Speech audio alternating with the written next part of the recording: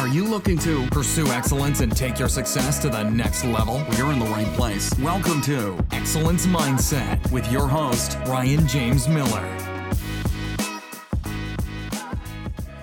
All right, welcome everybody to another episode of the Excellence Mindset podcast. I am stoked today to have with me what I'm going to say is a very special guest.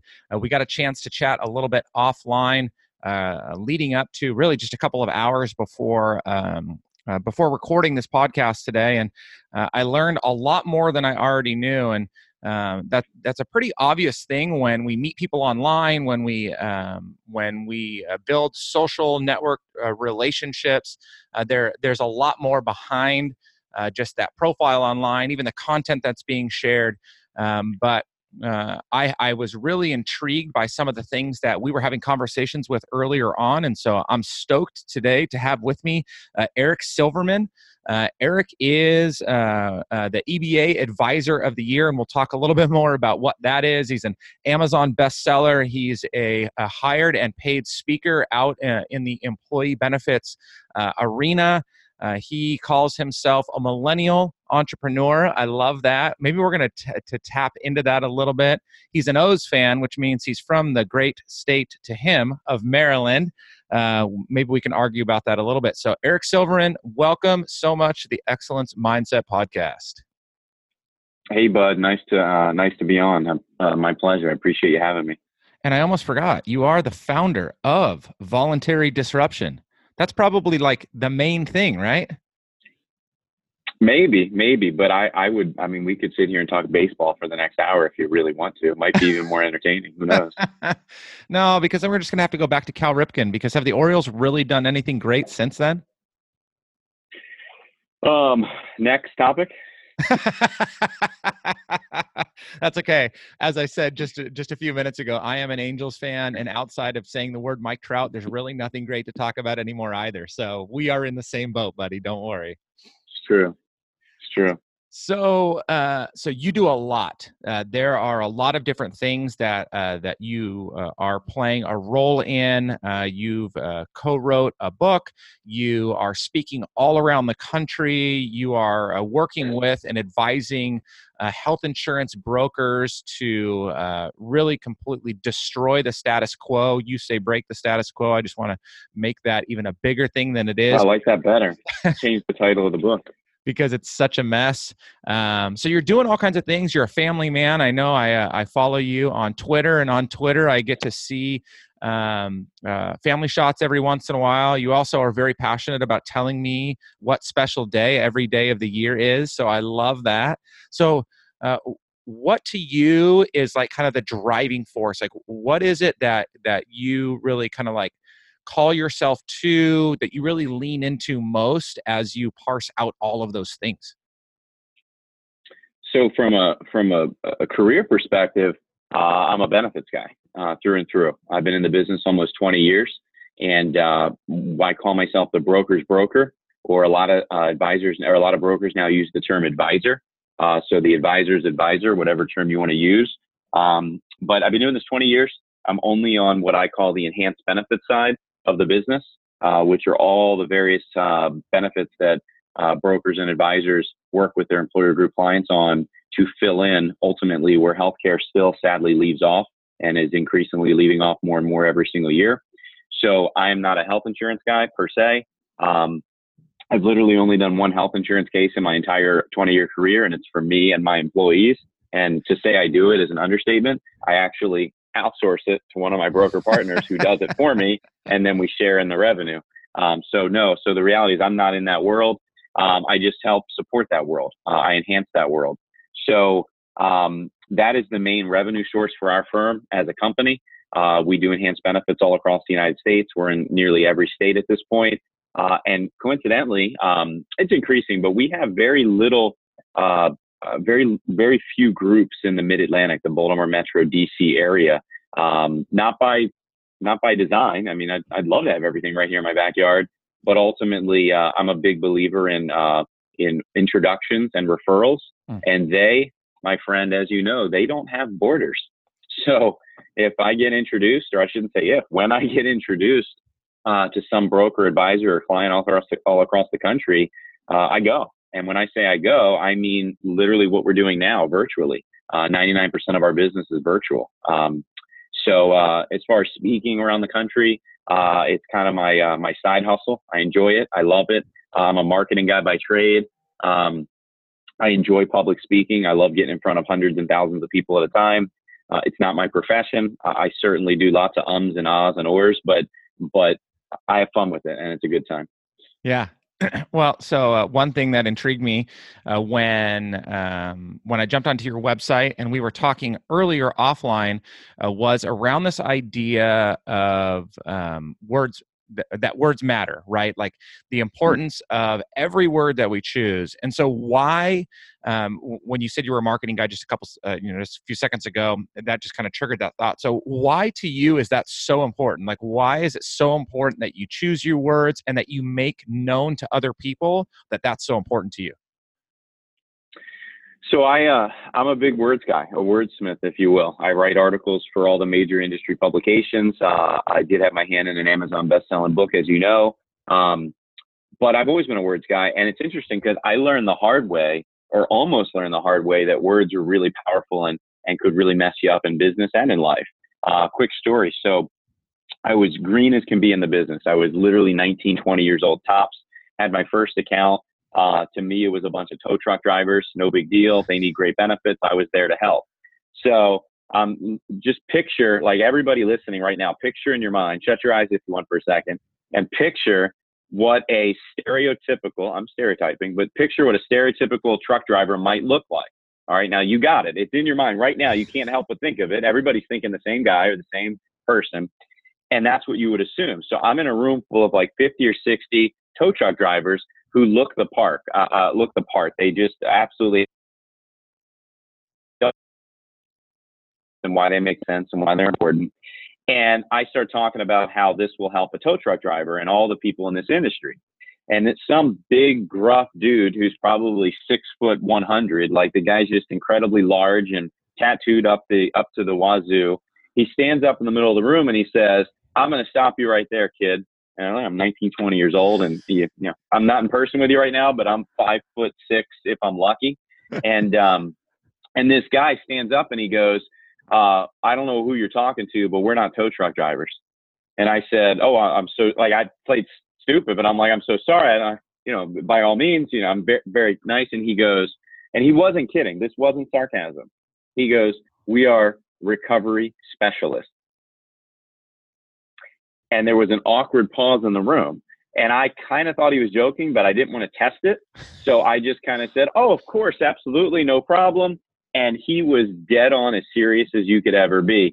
And that moment alone is one of my first cases. I could have lost that case and had an uproar just on my poor choice of words by making the assumption that these guys were a bunch of tow truck drivers. They're not tow truck drivers. They're auto recovery specialists, repo men.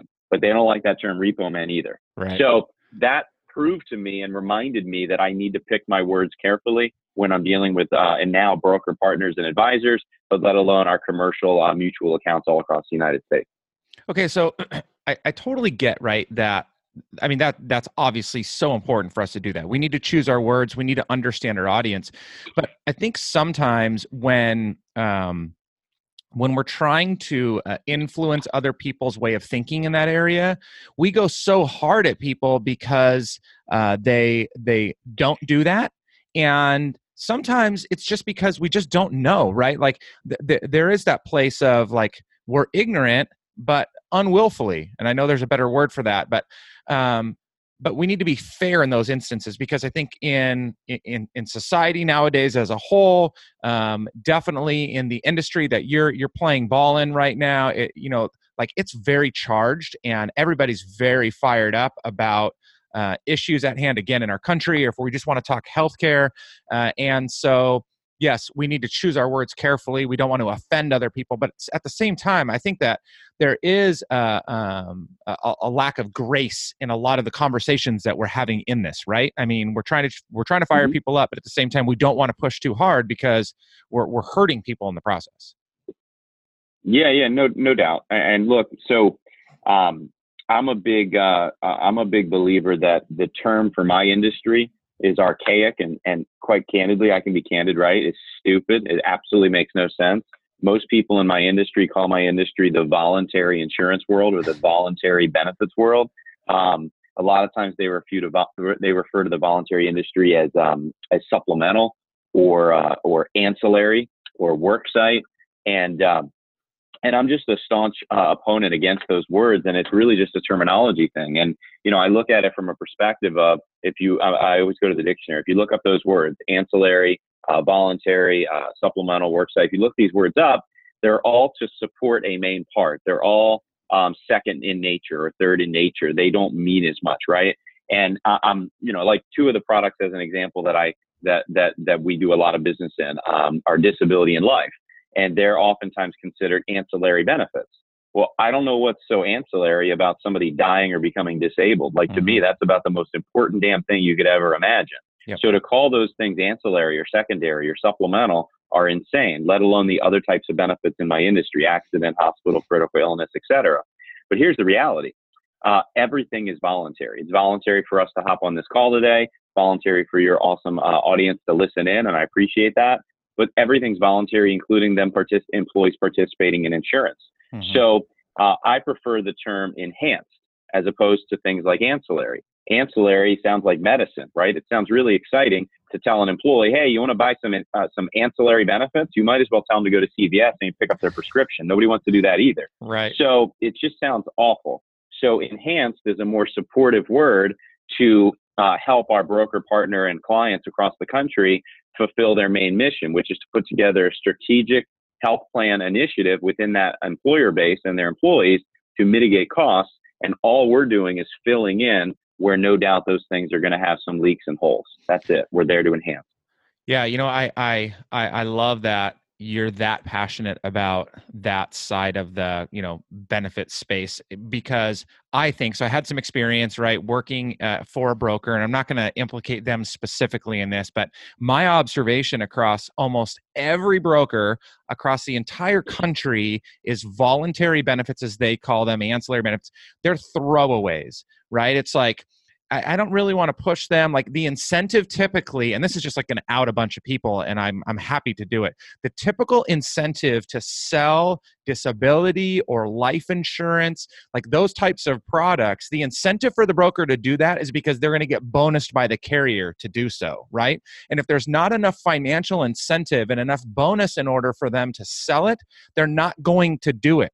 And it's so freaking frustrating to me because, like you said, like, yes, my medical insurance it can be beneficial to me, even though most of those plans are garbage today. Whereas having a great disability policy or a great life insurance policy in place, those things are critical, right? Because we don't need them until we need them. But then when we need them, like if I get massively or like tragically disabled or I die, like who's going to pay for that, right? Or when I die and my family no longer has any money to support themselves, and so my wife that's normally stayed at home with my kids all of a sudden has to go replace a couple $100,000 a year in income, like that's nonsense. And so those things are critical and almost should be led out with instead of being like throwaways when we're talking about insurance and benefits. Like it's a joke.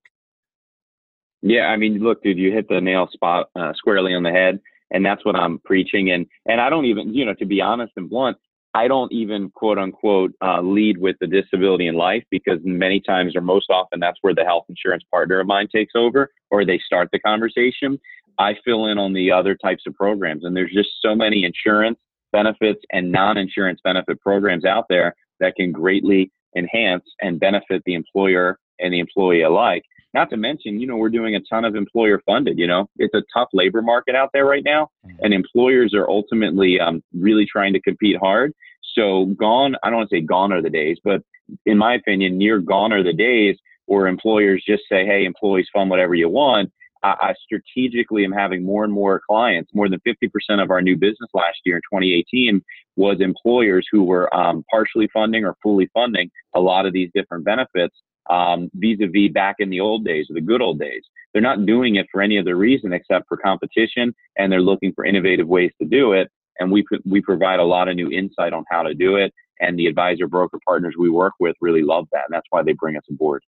Yeah, no, I mean that's awesome. And I again, like, as I followed you from a distance and I'm watching all the things you're sharing. I know you've had the opportunity to be on some of the local news stations in your area and around the country, and sharing there. And when you're going to speak at conferences that are both very specific to insurance and not, that you're sharing those things.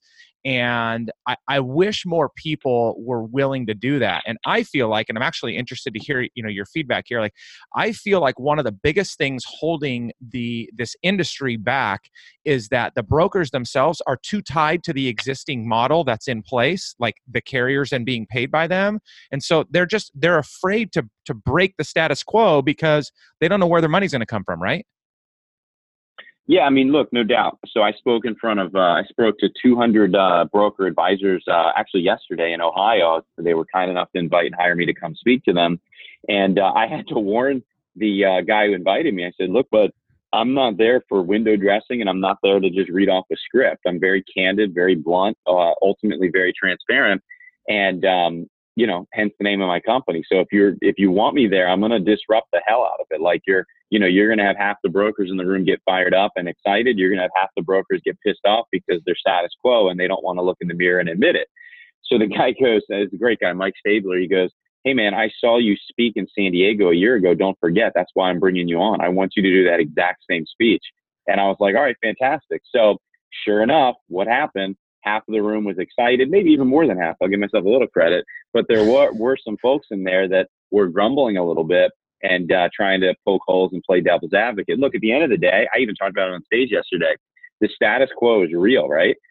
Who has the vested interest in keeping the status quo? So let's look at it. You got the insurance carriers have a huge vested interest in the status quo, right? You have legacy old school brokerage agencies and firms who are used to making $200,000-$400,000 a year in income, not just firm revenue, but their personal income. And they're used to just taking out their client to the steakhouse and going to golf. I talked about this on stage yesterday, and I said, show your hands in this room. Be honest. If you're honest, how many of your legacy longtime big clients or even smaller clients, the CEO or the chairman is, in their 60s, 70s, and 80s, and you got the millennials and eventually the Gen Z taking over the firm and the family business. And they all said, yeah, me. And they said it happens all the time. I said, would you agree as a team, as an audience, that majority by far and away of those millennials and Gen Zs, sure, everybody likes a nice steak if they eat meat. Sure, if you want to buy them golf, okay, fine. But they don't care about that stuff. Right. That's not what motivates them. At the end of the day, they're not worried about buying their own steak and going to play golf. In fact, they might not want any of that. Quite honestly, they want to do the right thing, take care of their employees, and frankly, they want to add money to their bottom line in the form of savings with a specific bespoke strategy in all things that will help their employees and thrive. So it's interesting because a lot of old school brokers, and there's thousands of them, they haven't seen that yet. They haven't gotten it yet. They're still relying on the good old boy network, as I call it, as a lot of people call it. And I can't tell you how many brokers and advisors I talk to that fully realize that the good old boy network's not getting them anywhere anymore. And they have to actually pick up the phone and build a new relationship with somebody half their age, and they don't know how to do it. So a lot of what I do is helping some of those brokers and advisors really do that with a younger generation. I'm no, what's an old term my dad would say? I'm no spring chicken, right? But at the end of the day, I'm right at that border of being a millennial. I grew up with technology, but at the same token, I didn't grow up with technology. I'm probably in a similar vein to you, and I can appreciate what's going on, but I've never been the type of guy that goes out and plays golf and takes a broker takes a client to a steak dinner to keep their business. I'd rather just provide innovative new ideas and value each and every year and let the chips fall where they may. Yeah, it's interesting that you say that, and I've shared this story a couple of times. But so I worked for an industry many years ago, document management and print for the construction industry. So this was an organization that, during the time I worked there, was a regional family-owned business, had been for 60 years. Sold their business to this large publicly traded company, but then the owner of the regional firm passed away, and so then corporate kind of just took over. and went crazy. But what I watched happen in that industry is exactly what's happening in this industry right now, which is, everybody in that industry went from printing traditional like blueprint documents, right, that the construction guys were reading on.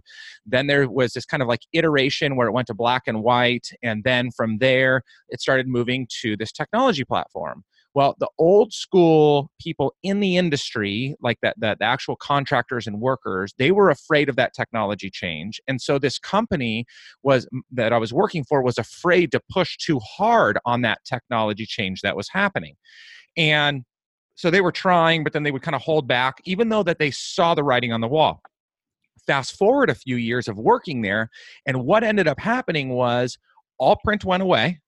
But because the company I worked for had devalued the technology platform that was going to be driving the innovation, they had devalued it so much that by the time they convinced their audience to come onto the technology platforms, they were only able to charge a fraction of what they were getting for paper in the past. And the company just got crushed. Stock price went from, $40 a share down to like $6 a share. I think today it trades at like $2 something a share. It's like insane. And so like they got destroyed because they weren't willing to push the envelope and keep up with what they saw as coming. Here we are in the insurance and benefit space, and the same damn thing is happening. And so my hope is that all of these traditional brokers, old school guys, like I don't wish ill on them, but at the same time, I do hope and pray that it really starts to sting and hurt them. And it forces them to either sell their book of business and get out, like just retire, you're like 70 already, or that they need to innovate, right? Bring some, fresh faces and fresh people in that are willing to help drive that thing forward, because we owe it to the audience, right? We owe it to the client, and ultimately we owe it to the American public. Like they are getting sicker and sicker, and a big part of that is because we are driving a broken system. That's right. Yeah, no doubt. That's a cool story. I did not know that was a part of your background. Yeah, it's just been crazy. Okay, so you're in the midst of like all of these things happening, and you're pushing like let's break the status quo, and you're super passionate about that. But you got your start on the carrier side of things, and so what was it that drove you at some point to go off on your own? Like starting a business is like a crazy risk in and of itself. Like today it's glorified as like the best thing since sliced bread, right? Talk about old references. Mm-hmm. But like that's a bold step to make. And then to do that in the insurance world is crazy. So like what was it that drove you to want to do that in the first place? So I've been in the business now almost 20 years. I started out as a college intern and with a large carrier in the enhanced space. And I've actually, the only job I've ever had is I worked at a gas station in high school and college, and I worked at a bowling alley in college. No joke, minimum wage for both. And that was literally my only two W-2 jobs ever in the history of the world, or my world. So I was an independent 1099 agent, running an operation at the highest level, doing $10 million a year in new revenue or new sales revenue. And the reality is I've always been an entrepreneur. I've always been independent. I had my own office, my own staff. We had a payroll of almost $500,000 a year coming right out of my wife and I's budget. So I've always been on my own completely. Nobody's given me a thing. Nobody's paid me a salary. I've always bought my own benefits, had my own everything. However, as I say now, I always say, hey, my name is Eric Silverman. I'm a recovering carrier rep. So and that's when everybody's supposed to say, hi, Eric, right? But bad jokes aside, I don't know, roughly 4 or 5 years ago, whatever it's been at this point, enough's enough. I saw the writing on the wall even a few years before that. And long story short, without the drama, ultimately, I just said I couldn't be with one carrier anymore. It just wasn't getting me where I needed to be. I'm not bashing them. I honestly wouldn't change a thing. I had a really successful career and a really big run. I had a lot of fun, made a lot of money, broke a lot of records. So nobody cried for me. But at the same token, I wrote this article in Benefits Pro called "Hi, my name is Eric. I'm a recovering carrier rep." And Ryan, dude, did I get hate mail? Like I got so much, I'm not kidding. I got hate email and text and messages on LinkedIn and Facebook and Instagram from folks in the industry who are still carrying reps who are bashing me and telling me, how dare you? All that's not true. Some of that's not true. Some of it's true, but how could you say that?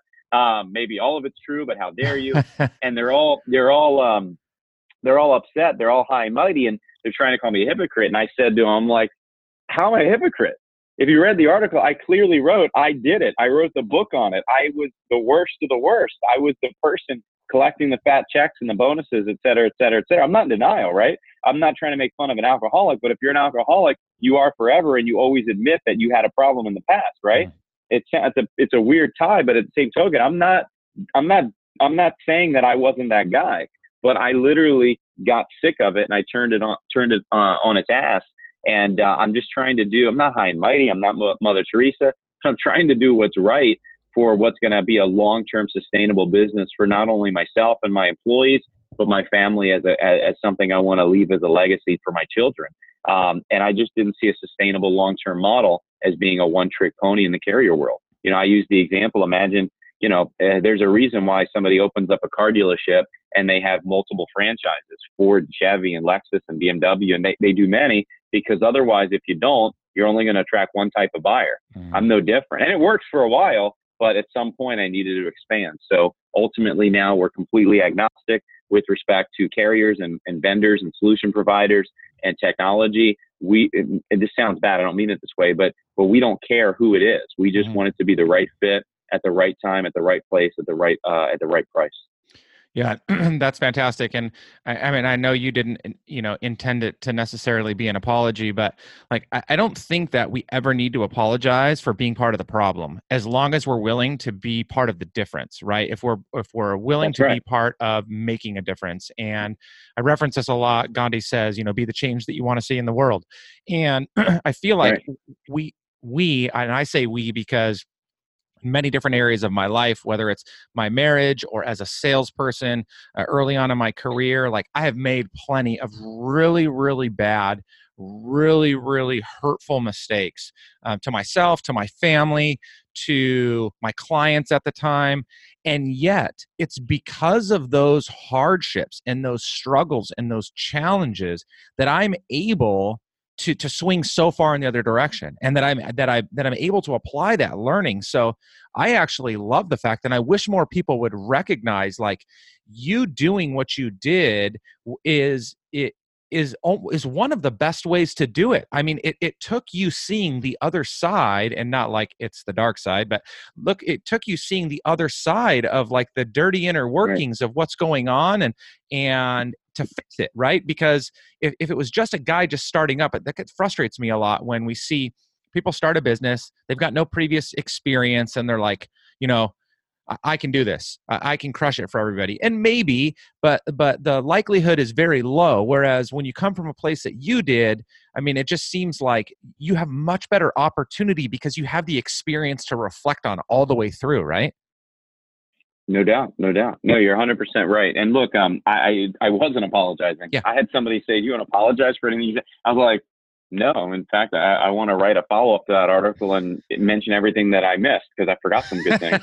And I kind of did write a follow-up. Anyway, no, I mean, I'm not ashamed of my past at all. I mean, I had somebody once say to me, "Geez, Eric, you're trying to rebrand and unskin yourself from your old carrier days. Why don't you kind of just take that part off your LinkedIn and just put benefit specialist?" And I'm like, well, why? I'm transparent. I have no secrets. I learned a lot, made a lot of money, had a lot of fun, made great friends there. There's nothing wrong with that. I just do things completely different nowadays. And, if you have to hide your past, then, geez, I think that's a problem in and of itself. And, that needs some couch counseling, if you will. Yeah, seriously. We could probably do a little bit of that here, deal with that from time to time myself. Okay. So you said something else offline that I liked. And so I wanted to get back to it. So you told me earlier that you said, "I don't believe in luck. I believe in hard work." And so it's kind of interesting because I just got done listening to, I was going to say reading, but listening to Shoe Dog, which is Phil Knight's story about starting Nike, and plug for that book. It's wonderful. I mean, just amazing to hear. I haven't read it yet, but I am the world's one of the world's biggest Nike fans. And even in being in Baltimore, sorry, Under Armour. I don't like Under Armour. I'm a Nike guy. I grew up with Nike. There was no Under Armour. What am I going to do?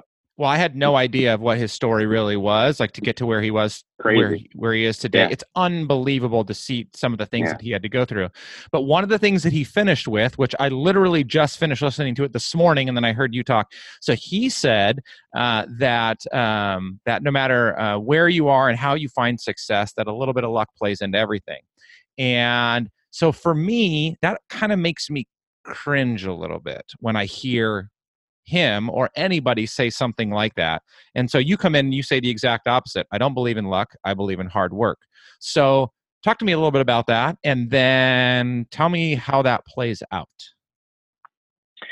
So when I'll give you an example, it happens all the time, right? You have somebody, a friend or a relationship, they're about to do something huge, right? Somebody, like I've taken the stage yesterday. Somebody would text me yesterday. It happened. They're like, "Good luck. I'm sure you'll knock him dead." Whatever. Break a leg. All stereotypical cliches. Yeah. And but I never do that. Like I'll text or email or call somebody. I'll be like, "Hey man, I wish you luck, but guys like us don't need luck. We make our own." I say that all the time. And the fact is, I'm a big believer in being weak. All right. So I'll hook you up here with a little insight of my thought process. So if you are weak, you are strong in my world. Weak, WEAC. WEAC. Weak is an acronym for work ethic, attitude, and coachability, right? So I hired and trained thousands of people at the highest level in my carrier days, brokers, interns, agents, sales reps. And ultimately, I would talk about all the time, work ethic being the most paramount. I can teach you all the concepts. I can teach you how to be the best salesperson or trainer or whatever you want to be. I can teach you. Speaker, it doesn't matter. But if you don't put your effort into it, nothing's going to happen. And we're all familiar with the terms and the sayings of, I'm a big believer in it's what you do when no one else is around to look at you that matters, that counts, right? So work ethic is huge. The second one, attitude. Most people just assume that we mean like positive versus negative attitude. And sure, being positive is extremely important. But at the same token, there's another flip side of the word attitude, and that's a can-do attitude. So I look at the word can-do attitude more than the word attitude with respect to positive, negative. And then the last part was, quite honestly, probably the most important part of it is your ability to be trained and coached, right? Speaking of Orioles, I'm a big Oriole fan. As we said earlier, I'm in Baltimore. And Earl Weaver, Hall of Fame baseball manager, passed away a few years ago. He had a saying that he would say to all the guys in the locker room, the Hall of Fame players in the Orioles franchise, Jim Palmer and Brooks Robinson and the late recent Frank Robinson and all those guys, Cal Ripken. And he would simply say, "Hey gang, it's what you learn after you think you know it all that counts." And he's talking about being coachable. So the best players, the Hall of Famers, the good people would come into the locker room and be ready to play, no matter if they're perennial Hall of Famers. They would come in with that positive can-do attitude of what can I learn today to better myself and my teammates. So I look at that WEAC acronym as being ultimately the paramount of my business and the way I've coached people over the years. And it's not easy. In fact, to have a strong work ethic and be positive and have a can-do attitude and to be coachable every step of the way is really flipping hard. And it's funny because I don't believe in there's 99% coachability. I've had agents over the years tell me, and salespeople and brokers tell me, "Well, I listened to everything you said except for that one thing. I just didn't agree, so I did it my way." Well, listen, I listened to 99% of what you said. I'm 99% coachable. There is no such thing. You're either 100% coachable or you're 100% uncoachable, because it's not the 99% that you agree with me that I care about. It's that 1% that you didn't agree that you're asking me for advice and you're not following what I talked about. And that's the difference in your success or your failure. That's the difference of good to great and all the other cliches we could say. Yeah. I have the opportunity to contribute to the Forbes Coaches Council. And so every once in a while they put questions out that you can weigh in on, and, they'll select a few and they create articles as a result of it. And so one of them actually that came across my desk this morning was around the idea of what makes a great coach. And the thing that I said was, and it's just of my firm belief, is I need to be 100% committed to what I believe and what I tell other people to do. And by that, like, and I got this from what you were just saying, like, that doesn't actually even mean that I'm 100% right. Like, I know I'm not, right? There's a lot of things that I don't know how to do. I've given bad advice to my clients before. It happens. But I have to 100% believe that I'm conveying to them what I think is right in that moment. And they have to have then they'll want to have a willingness to do it, right? Because they know that I'm only going to tell them what I believe in. And I think a lot of times that's what ends up happening. And that's where there's this breakdown in our ability to communicate to people and people's ability to be able to learn and grow from that. Is a lot of times we're just regurgitating a lot of crap that we've heard from other people, and people see right through that, right? That's right. Yeah, no, and look, what's the old, I hear people talk about it all the time, and it's so true, is, my overnight success story took me 20 years, right? That's my overnight success story. There's so many times I'd hire somebody and they'd be like, geez, man, you're so successful. You're making money. You're driving a nice car. You have nice things, blah, blah, blah. And they'd say, geez, you're so young. How'd you do it? And yet these same folks are complaining when they, I tell them to be at the office at 7 a.m. and they get in at 9:30 with a cup of coffee and a bag of Burger King, and they have an excuse. And I say, all right, well, you better stay till 8 tonight and call the West Coast, or 9 o'clock, and they leave at 6 o'clock with some lame excuse. But meanwhile, I open up the door in the morning and I'm the one to turn the lights out at the end of the day. And nobody thinks or remembers about that stuff. All they see is that nice car, that nice watch, or the fact that you're taking a vacation. What's the old saying? Lead from the front. I'm guilty as charged. I'm not perfect. I think anybody that tells you you're perfect is a liar and you should run far away. But at the end of the day, I've always tried to lead from the front and follow that methodology. And it's done me well, right? And I've had really great mentors back in my carrier days. I've had some really flipping bad ones too. But I've had some we talked about this earlier today. I reach out randomly to health advisors and consultants and brokers around the country. Yeah, sure. Selfishly, I'd love to work with them in some capacity someday. But I have more brokers and advisor relationships that absolutely could be my client. And I've been friends with them for 3, 4, 5, 6, 7 years, and I've never done a nickel of business. And I consider, and they do too, we're great friends, and I consider them mentors, and they guide me and vice versa. And again, if it leads to business one day, so be it. But I'm a big believer in just making sure you have the right connections to lead you down the path of success. And I think what happens a lot of times is people, let's just face facts. Misery loves company. So a lot of times complainers will hang out with complainers, right? Yep. And my buddy always says, and I agree with him, it's, again, nothing profound, but if you look around the room and you think you're the smartest guy in the room, then you need to find a new room. Mm-hmm. Yep, absolutely.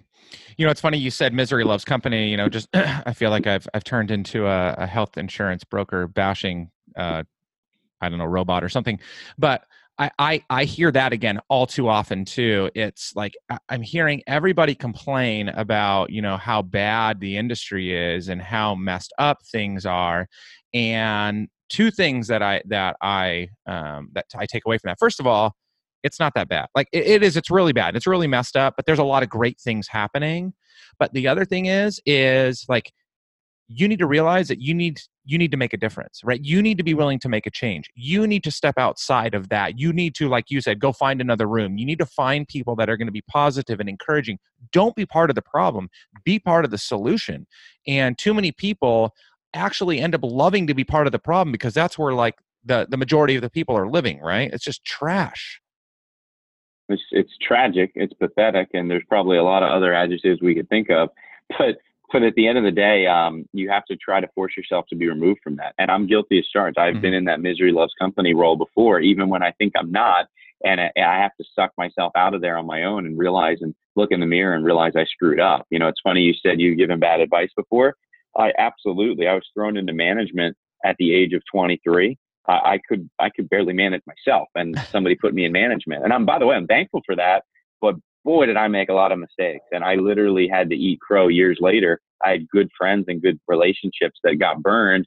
And, still to this day, there are people that don't want to associate with me based on the advice or the way that I was back in my early 20s. And here I am 38 years old. I can apologize till the cows come home. If they don't want to accept it, I can't do anything but move forward.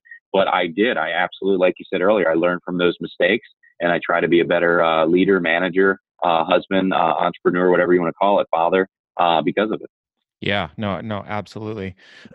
So Again, I saw on your website, and so I want to reflect this question back on you. So you said there something to the effect of like, what message do you want to send, or what message are you sending? So Mhm. when you think of yourself as your brand, right? That personal brand is a big buzzword. I know you do. I mean, I think you do a fantastic job. It's very clear to me of who you want to be. But what message are you trying to send to your audience at large, and really just then those that happen to see you as a result of being connected to somebody that is following you? So, going back, and I mentioned it earlier, but I didn't give any context. So, I was with a big carrier for a long time, and I milked that brand for what it's worth, and that's what they want, and that's what I wanted, and it worked very well. Again, don't cry me a river. I'm not complaining. And when I left the carrier world, when I decided to be a recovering carrier rep, I had to. My buddy Dan gave me this term, and I love it. I use it all the time now. I had to unskin myself from that carrier. I had to rebrand. And the idea, and at the time, it was just Silverman Benefits Group. I didn't have voluntary disruption. It was just me and my name. Well, good old me. So I was trying to rebrand, and ultimately, I just needed to create myself a persona through the use of technology and social media nationally, where I could get out of that carrier world and that carrier mindset. Um, and the easiest way for me to do it was, it sounds silly, but it's so true, was just not to pretend to be anything I'm not. Just be myself. Speak matter of fact. Be very transparent and open. Know that I'm going to piss off a lot of people that don't agree or think that I'm trying to pretend. But at the end of the day, that's the strategy I put together that I've been orchestrating over the last many years. And I think it's worked. I said to you earlier today when we were chatting for a minute, I totally 100% in writing in my strategic plan for the next 3 to 5 years ago, I put in writing, I'm going to be making cold calls to brokers and advisors, and hopefully one day I'll be able to work on word of mouth only. And again, it's not luck. I think everything happens on purpose with hard work. I've literally never had to make a cold call to a broker and advisor across the United States, because I've been fortunate enough to surround myself with the winners that I work with, who have been nice enough to acknowledge what I do for them and their client base, to bring me around the country and tell their partners and friends and advisor broker colleagues how great it is to work with I rebranded a year ago, Voluntary Disruption, and Eric Silverman.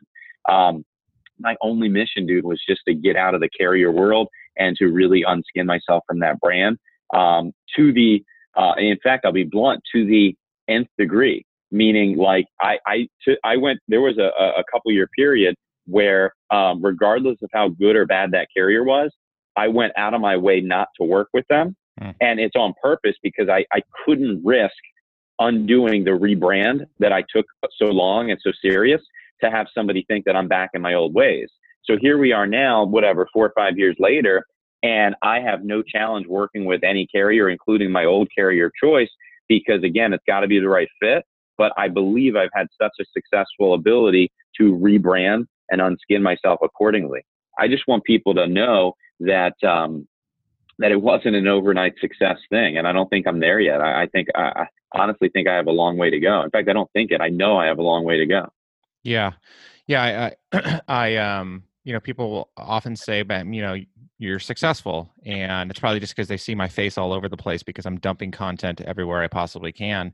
And I don't run away from that word because I'm afraid of it, but I just don't see it that way. Like, I really feel as though, like, I put myself in a really good spot where I'm at right now.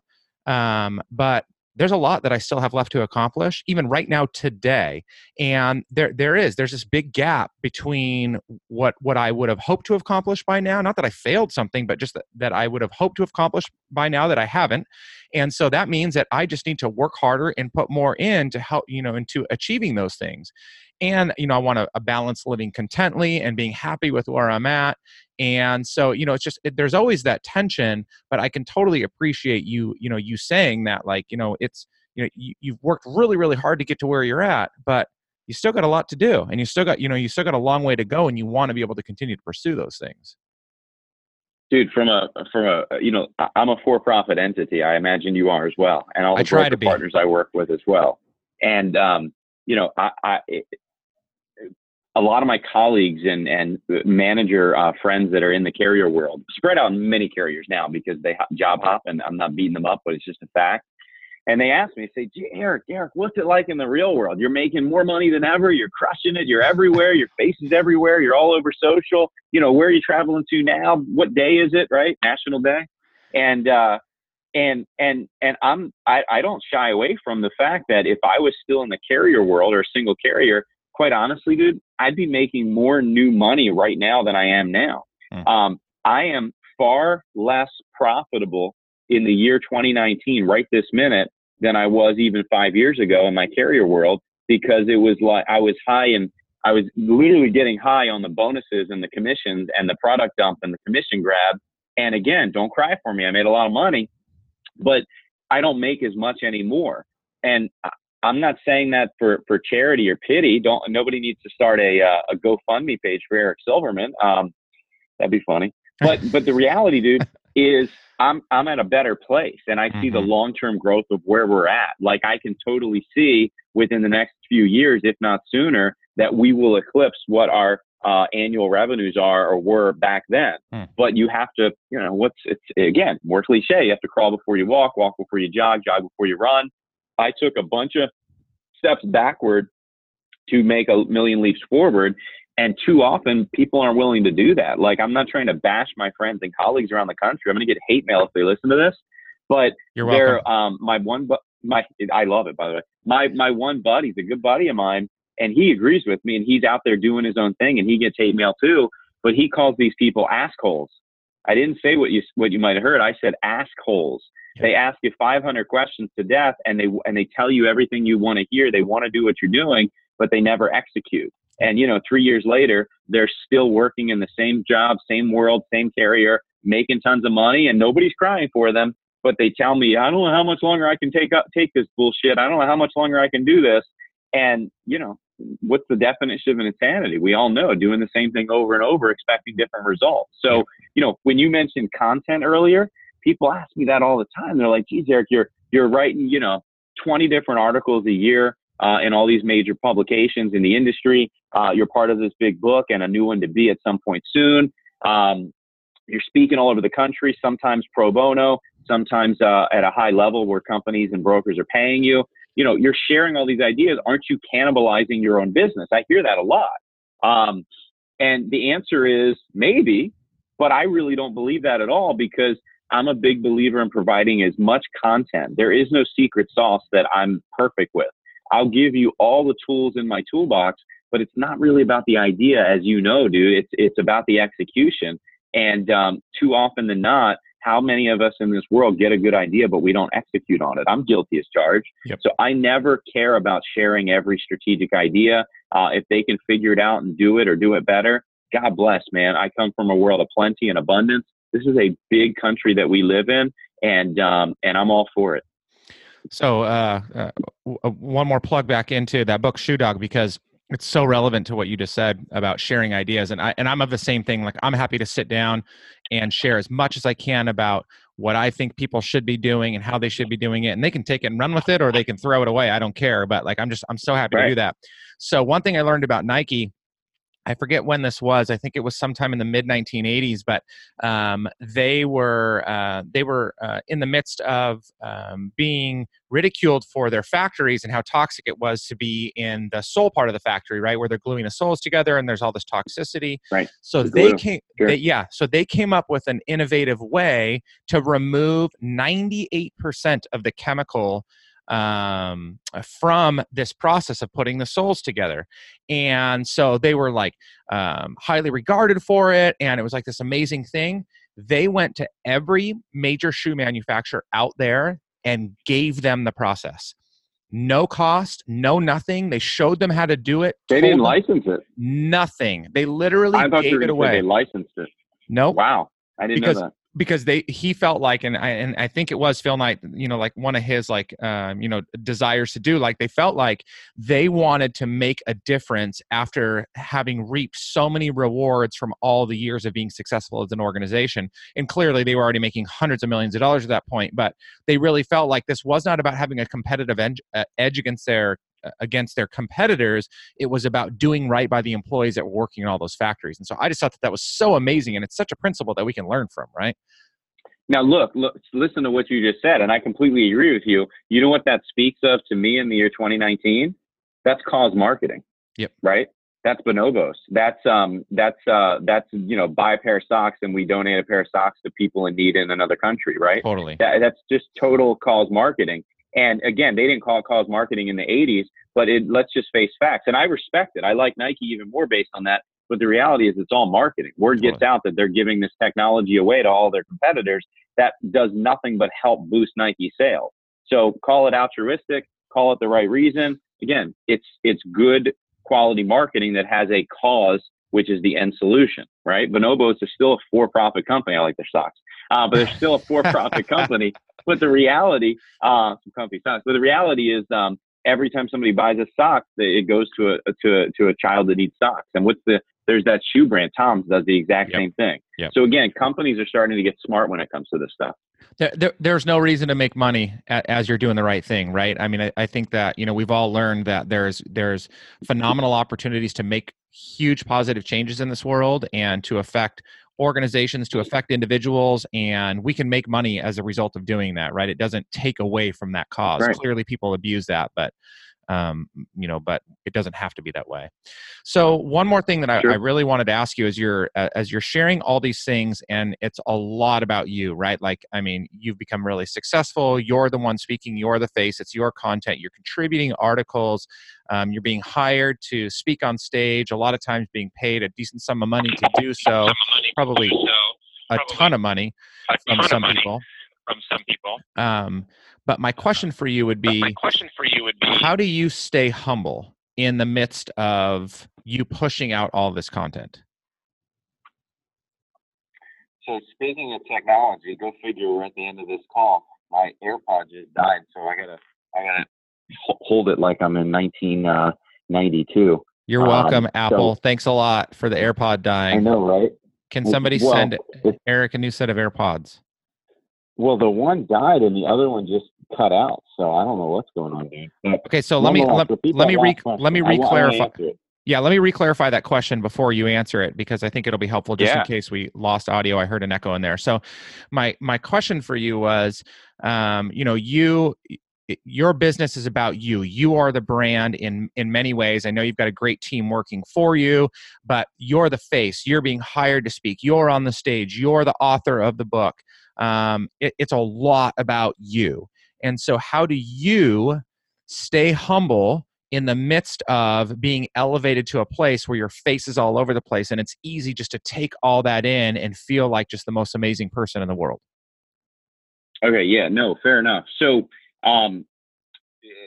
I try my best, and I'm not perfect at it. You'd have to survey my folks here in the office and my national sales director down in Florida, but I try my best to highlight them as much as possible, give them due credit where it's more than warranted. I mean, look, I'm the big picture guy. I don't know how you are. I imagine you're more similar to me in some capacity in that, I'm not a get in the weeds type person. I'm not the one who's going to be down getting dirty. I've done it before. I'm not a hypocrite. I have no challenge doing it. But the reality is my time is, at this point in my career, is better spent at the high level marketing, bringing in new business and new partnerships and relationships. But let's just face facts. And I say this to my team all the time. I can make all the promises in the world to our clients and our broker partners. And I do. I make bold promises. And then I can take them back to my team and say, I need your help implementing them. But if they don't implement them and they drop the ball, then all of that marketing, all those promises were for naught. And all of a sudden I'm back to square one, and it was a waste of time and a waste of effort and frankly, a waste of a lot of money. So whenever I possibly can, I try to give them as much credit, and I certainly do that. Frankly, I probably don't do it enough publicly, but the reality is I do it with my broker partners all the time, where they're like, hey, you guys crushed it. You did this, you did that. And I'm the first to say, hey man, I gave you the idea, but my team implemented it. If it wasn't for them, we would have been nowhere. So I try to remind them of how important they are and how instrumental they are to the process, because without them, I literally wouldn't be anywhere. I mean, this is not a one person operation. At least it can't be at the way we're growing and the way we're evolving in all the different states around the country. I mean, my God, we just did our first case in Alaska last year. I'm not going to do that on my own. We didn't have to go to Alaska, but virtually, I mean, so ultimately it really comes down to having a core group of people and a core team of special folks. And, if they're a couple of them are more introverted than others, otherwise I'd have them out on the speaker circuit as well. Someone's got to do it, right? Dirty job. It's true. Well, that's awesome, man. I mean, I really appreciate, you and what you stand for. Again, definitely in an industry that needs people like you standing up and speaking the truth, right? It's not about like just going against the grain for the sake of doing it. When you say like, it's time to break. There are people that do that. Totally. And to me, that's trash, right? All you're trying to do is you're trying to stir controversy or you're trying to gain a following. But when I see you speak and I hear you speak and the content that you share, you're doing it from a place of a desire to see change because you know that's the right thing to do. And so I've appreciated watching that from a distance. And obviously today has been great. I'm going to try and find some more ways to weave that WEAK acronym into what I do, because I think that's just such a great reminder for us all. I mean, obviously we can all continue to focus on having great work ethic. Attitude is just essential. And I like the fact that you again, choosing your words appropriately, you say that it's really about that can-do attitude, and that can be applied in so many different ways. And then, lastly, and then that coachability that ties into that can-do. I really love that. And I can see how you've adopted that yourself, and that's helped to continue to drive success. So thank you so much for just being yourself, being consistent, and pushing to make some changes in an area that deeply desires it. Yeah, man, right on. I appreciate it. And I'll leave it with this. I have people asking me, did I try to trademark the word enhanced benefits? And, it literally never crossed my mind until somebody said it. And no, I never did it, because I love when I'm on LinkedIn and somebody requests to connect with me. I love when they're in this industry and they quote unquote compete, and I connect with them. And then a week later, I happen to notice that they changed their profile to enhanced benefit specialist. I love that, because it shows me that they agree with me and they're putting a positive spin and a positive change into the market. And they agree with the fact that word choice proves paramount. So I love it. I embrace it. I hope everybody starts doing it. And I hope that the industry single-handedly, through me and my counterparts, gets the name of the industry changed from voluntary, supplemental, ancillary, worksite to enhanced. Would be awesome. It'd be a dream of mine. Heck yeah, man. I love it. All right. So what are some good ways for people to get in contact with you? I mean, I've mentioned a few throughout the show, but what are your kind of preferred methods for that? Yeah, sure. So I don't, we're salespeople. We don't hide our contact information. So there's nothing hidden here. So voluntarydisruption.com, voluntarydisruption.com, on Instagram at voluntarydisruption, on Facebook, it's facebook.com/Silverman Benefits, because that's our original trade name, facebook.com/Silverman Benefits. My cell phone is right on my website. We have office lines. I don't put them on my website because I don't want people to call it. I want them to call me or text me. I'm a big believer in text. On Twitter at Silverman SBG. I'm not hard to find. Let's put it that way. And I'm connected with tens of thousands of people, and I hope to be connected with more. I want to learn from everybody. That's what it's for. Yeah, no, absolutely. That's great to do that. And yeah, I'll make sure to put all the contact or your contact information in the show notes so people can find you on one of their chosen platforms, or all of them if they desire to do that. But again, man, I just want to say, like, I appreciate the time that you shared today, what you're doing, and I just wish you the greatest of success. And I know that you're going to put the hard work in to get there. So thank you. Yeah, man, no doubt. And you got to put a link for your cool hat there, because I want to get myself that hat. That's freaking awesome. Yeah. Maybe you want to be the only one, but I want to find that hat. I don't. So yeah, I mean, a guy I forget the guy's name. It's a company called Art of Homage, HOMAG, on Instagram. And I love it. If you're not looking at this, then you don't know that I'm wearing a hat that says famous enough. It's got a very deep meaning to me. You can take it to mean what you'd like, but yeah, it's a good one. So I like it. I'm gonna go find it in some other colors too. I was gonna say I'll order mine in orange and black. Don't do that. All right, man. Thanks again. I appreciate it. All right, guys. Thanks so much for another episode of the Excellence Mindset Podcast. As always, I appreciate you taking some time to listen. Well, make sure to share Eric's contact information in the show notes. That way you can reach out to him directly. If you've got any feedback on future episodes, even this episode, please feel free to leave a review on iTunes. You can contact me. Be more than happy to chat with you and see what I can do to help you out. Thanks so much for listening to this episode of Excellence Mindset with Ryan James Miller. If you enjoyed today's episode, please leave a review and subscribe. And for more great content and to stay up to date, visit RyanJamesMiller.com. We'll catch you next time.